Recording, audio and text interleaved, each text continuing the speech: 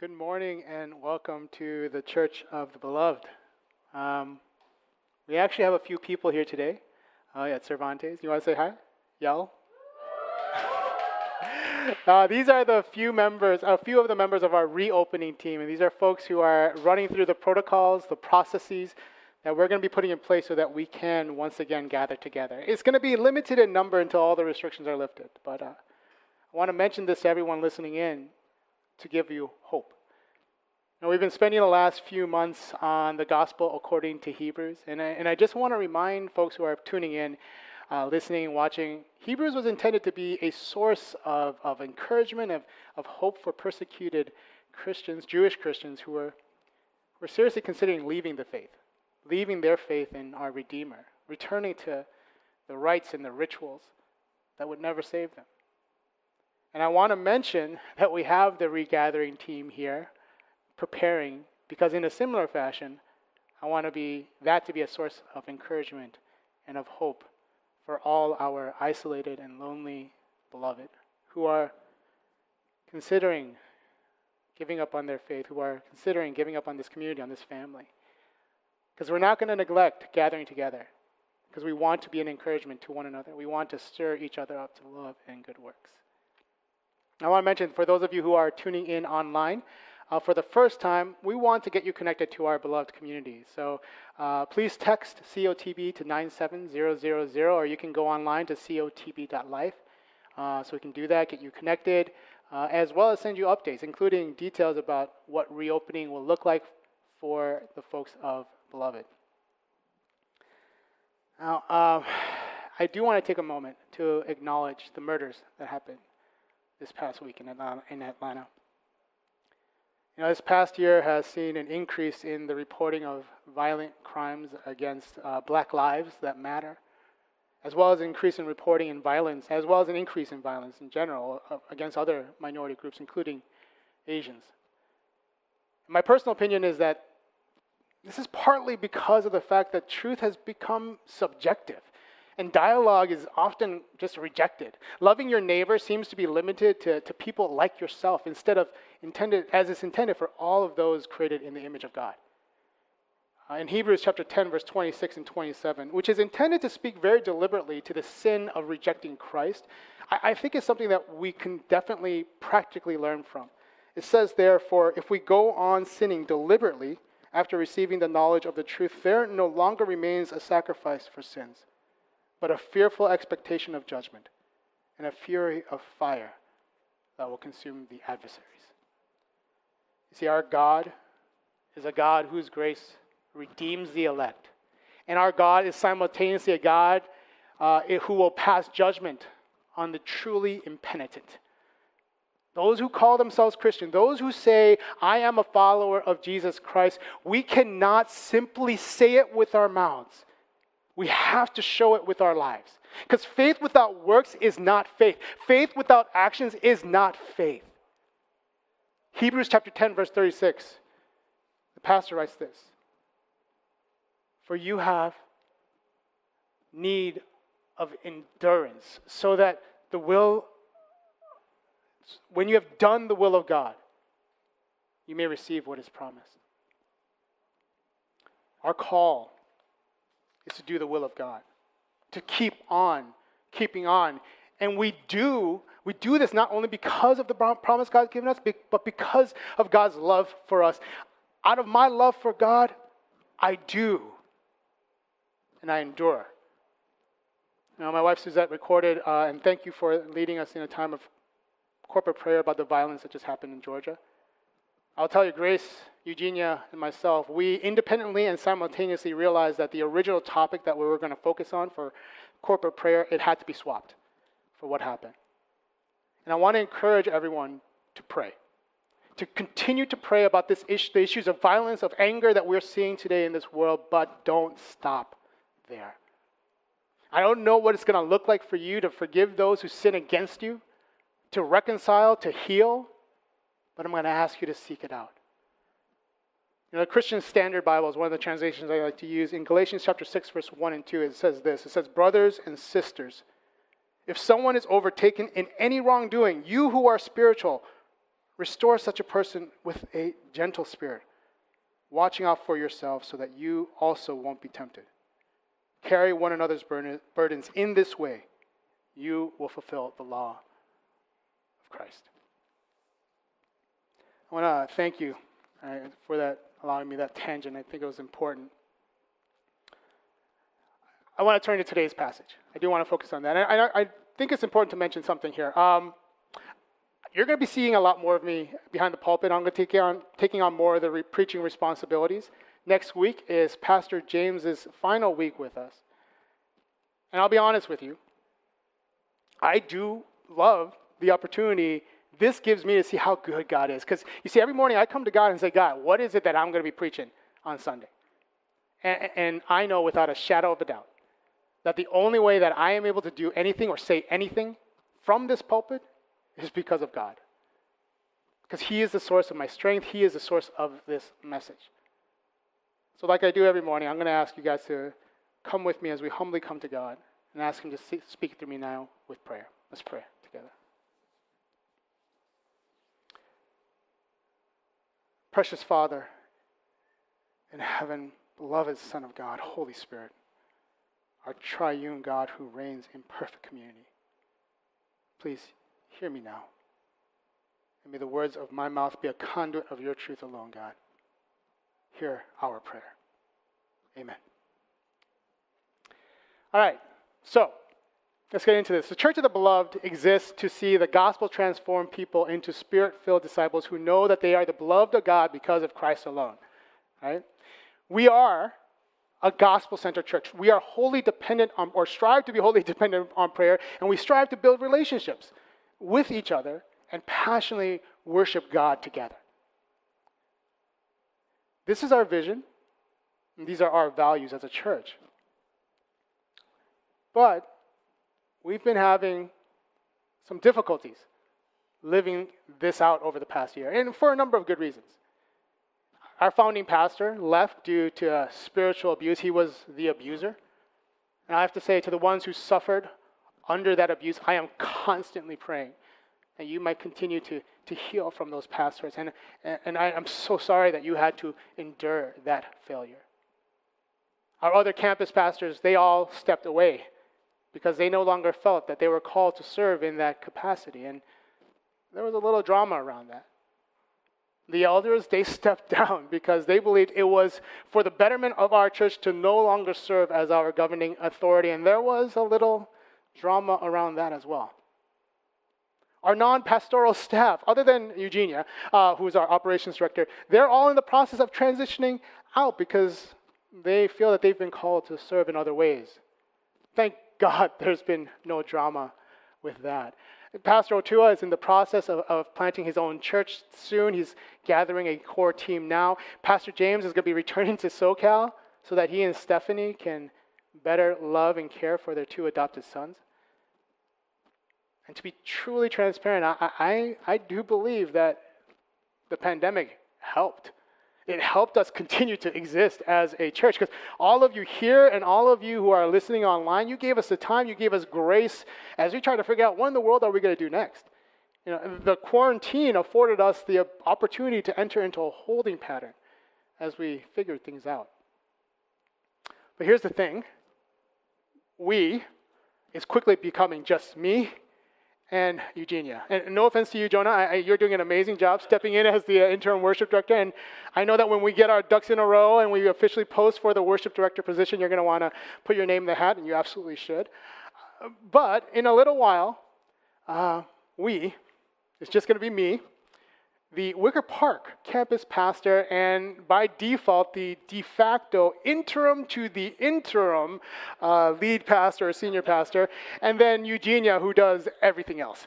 So as I was preparing for today's message, as we close out our Gospel according to Hebrews, the sermon series that we started back in January, I can't believe it's been 3 months already, looking at chapter 13, this final chapter of this sermon letter from an anonymous pastor, it became really apparent to me which part of this chapter God was leading me to focus on.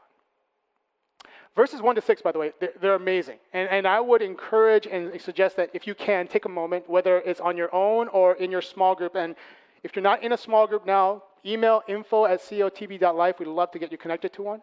But I want to recommend that you dive into those guidelines, those reminders of what it looks like to love your sisters and brothers in Christ, to live a life that honors and glorifies God. Even the closing verses 18 to 25 in this chapter, they're a lot of fun to unpack, I think, as well. Because here the pastor of this sermon letter is showing a little bit of themselves with a prayer that drives home the point of this sermon letter, as well as a little P.S. at the end.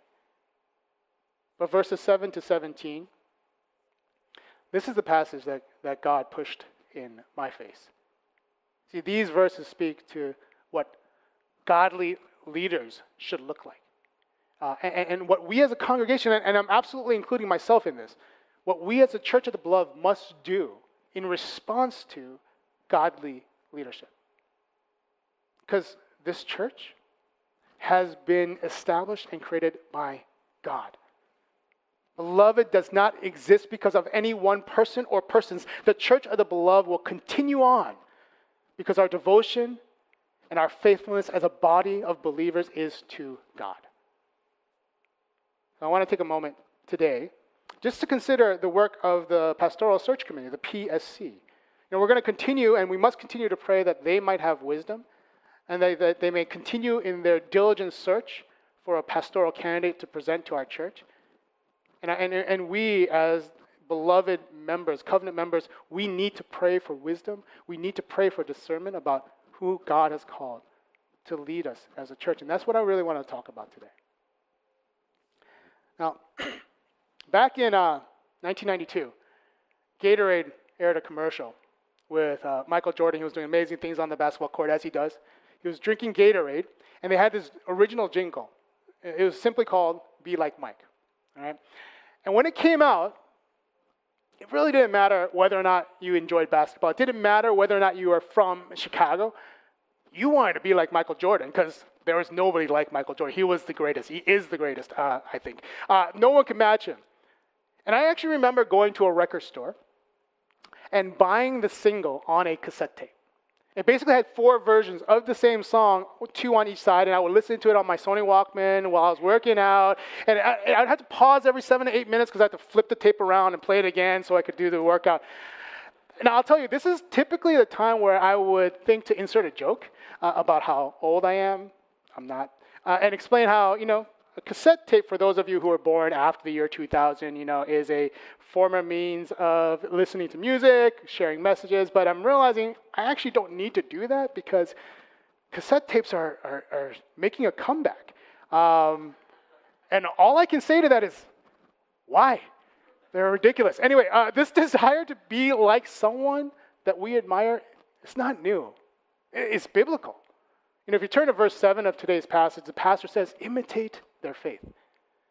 Paul writes this in Philippians chapter 3, verse 17.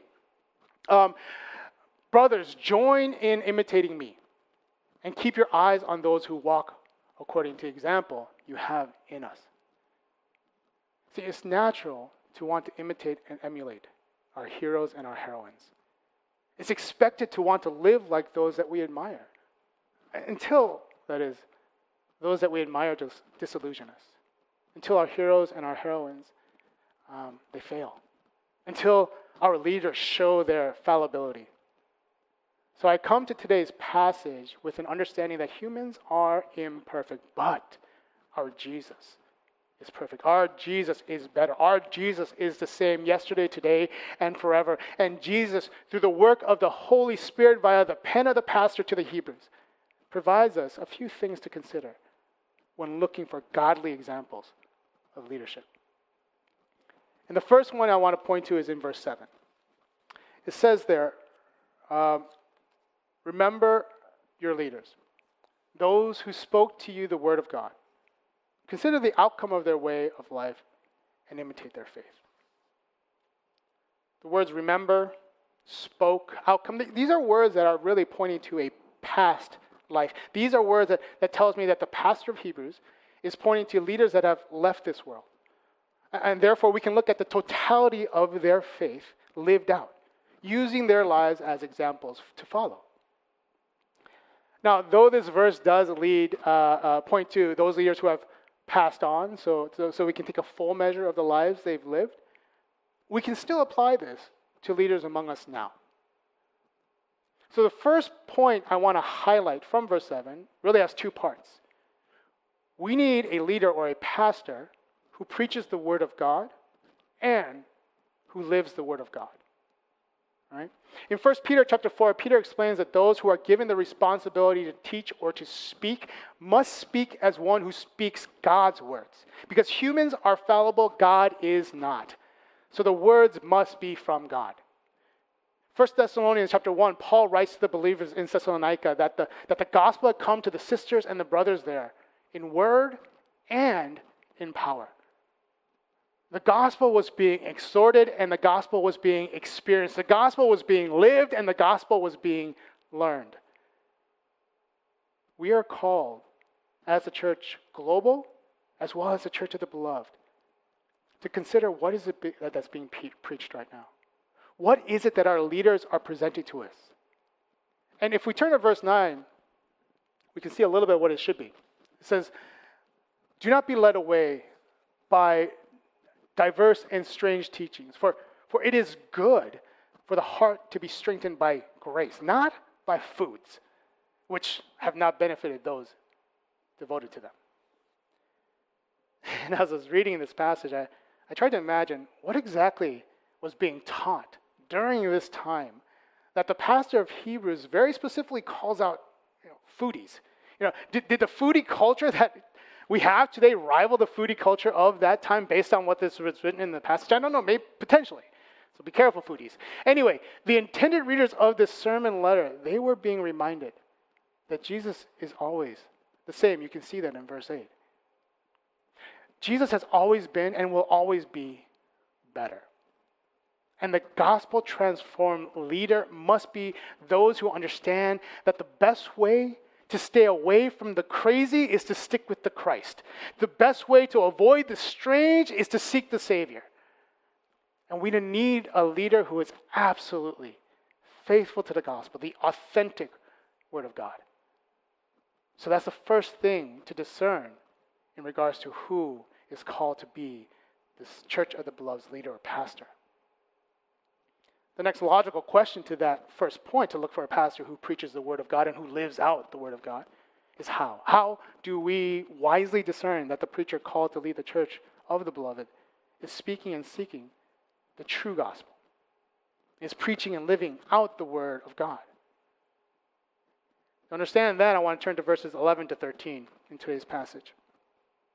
It says this, "For the bodies of those animals whose blood is brought into the holy places by the high priest as a sacrifice for sin are burned outside the camp.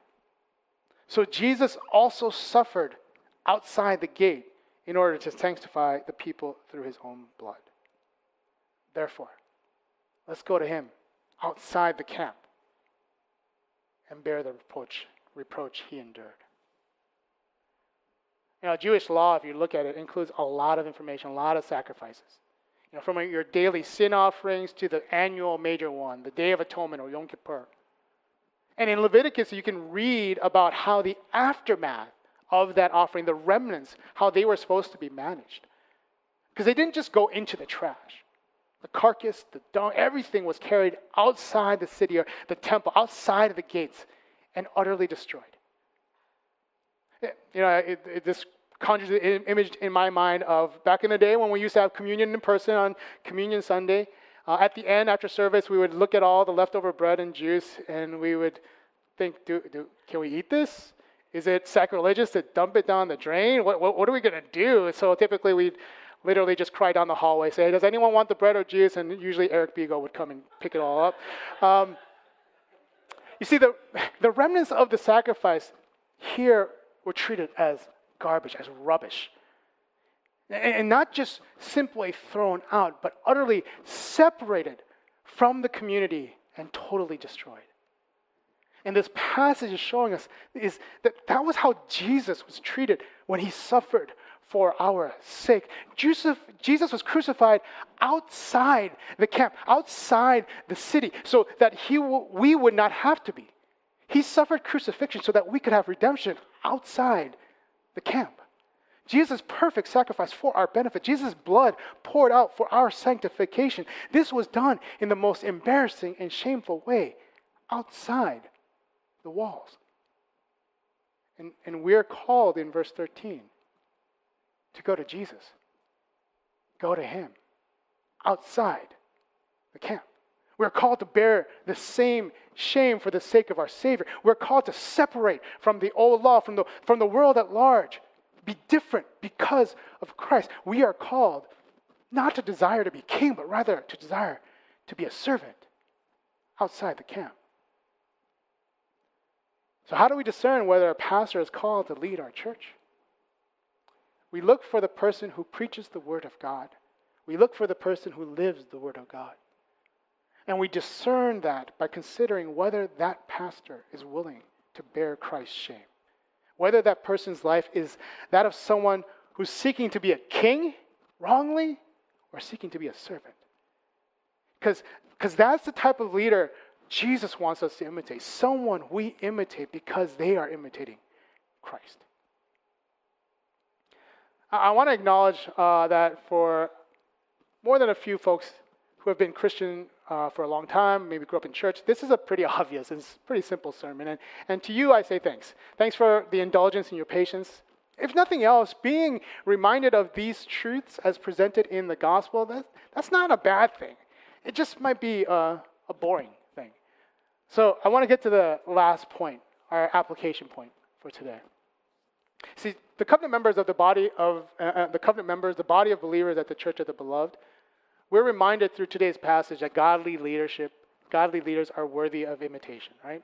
And we as a church are called to identify that pastor, those leaders, by determining whether they are preaching the true gospel and living the true gospel, whether or not they're basically practicing what they preach. And it's something we can see if that leader is obeying our call. And I say our call, not just theirs, our call to go to Jesus outside the camp. To be willing to live boldly, separated from the world for the sake of the world. I want to imitate someone who has an eternal perspective, a view for the hope we strive for. And my last point is found in verse 17. It says there, obey your leaders and submit to them, for they are keeping watch over your souls as those who will have to give an account. Let them do this with joy, not with groaning, for that would be of no advantage to you. You know, when my wife and I, Suzette, we first moved back to Chicago from San Francisco, we both had a feeling that God had something planned for us. Well, really, we had a hope, a desperate hope, that there was a reason God was ripping us away from our family and our friends in San Francisco to move to Chicago. We didn't know what it was, but there was a hope, a reason. There is a reason. It happens to be this church. This Church of the Beloved is the reason we're here. We've been called. I mention this because I often get messages from friends that ask, how I'm doing, especially with this new and very unexpected role of pastor, which is a whole other story. And I want to share with you what I tell every single one of those who ask me this question. I tell them, this church is amazing. The women and the men of this church, they are so unbelievably encouraging. The notes I get, the random emails, the unexpected reminders that I'm being prayed for. Suzette, maybe a little bit more before the pandemic, but she also gets words of encouragement from our congregation. Don't get me wrong. I do not serve as pastor for this reason. That was never a condition for my call. That was never going to be the source of my passion for the pulpit. But to be very transparent with you, it does make it a joy for me to continue on. It makes it so much easier for me to consider how I can spend every single morning praying for individual members of this church that I am called to be a shepherd of. It makes it viable for me to keep my full-time job outside the church while keeping my full-time job as pastor and preacher for our beloved family. There's this old saying, I know that every married man can fully appreciate, and if you don't know it, listen, happy wife, happy life. And I'll tell you this, I think a very similar concept works for the church. A happy minister for the in the gospel means a happy church for the gospel. You see, this verse starts with the term obey, submit. And I know that there are many for whom this just rubs you the wrong way. Unfortunately, there are more than a few, including within our own church, who have had horrible experiences with the church and with its leadership.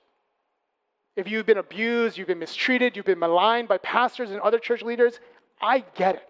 I fully understand that you see this verse and say, no, I can't.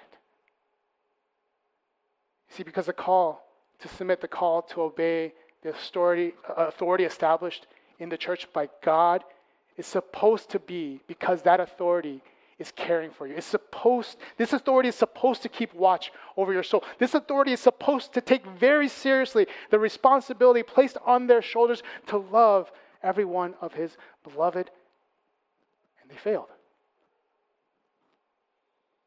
I'm going to go ahead and ask the worship team. You can slowly make your way up here. I want to start to wrap up here. Godly leaders are worthy of imitation because they are preaching and living out the gospel. And we can see that very readily because they are heeding the call of Christ to step outside the camp, to bear Christ's shame. And when we find that pastor, if you're able, please consider encouraging that person as much as you have been an encouragement to me and continue to be. But for those of you who are not able, this is not a call to encourage. It's not a requirement. It's not a mandate. It's not a command. Because I know, unfortunately, that there are a lot of people who have suffered under the leadership of men who prioritize their own personal needs, who prioritize their own ego over the needs of the congregation, over the call of the gospel. Pastors or leaders who decided that they needed to get more of the glory, more of the fame, and not give God all the glory. So if you've had that bad taste in your mouth as a result, and submission, obedience, encouragement is just not something that you can do, it's okay. If this is you, allow yourself to be beloved. Let yourself be shepherded. Allow yourself to be cared for, please. But I do ask you this, consider this. When the day comes, when you begin to realize that the person at the pulpit is someone that you want to imitate, because you see the transformative work of the Spirit in their life, when you realize that that pastor to the people is preaching a life that they're living, and you want to be like that person, because that person is being like Christ, then tell them. Because I'll tell you this, it'll be okay that you may have ignored every single email, every single text, every single Slack announcement, every single WhatsApp message. It'll be okay that you may have never come to a prayer meeting, never gone to a small group. It'll be totally okay that the only time you show up for anything is for a free meal. That's okay. Because your word of encouragement, whenever it comes, this is what's going to allow a pastor to do this with joy, not with groaning. And together, we'll go to Christ outside the camp.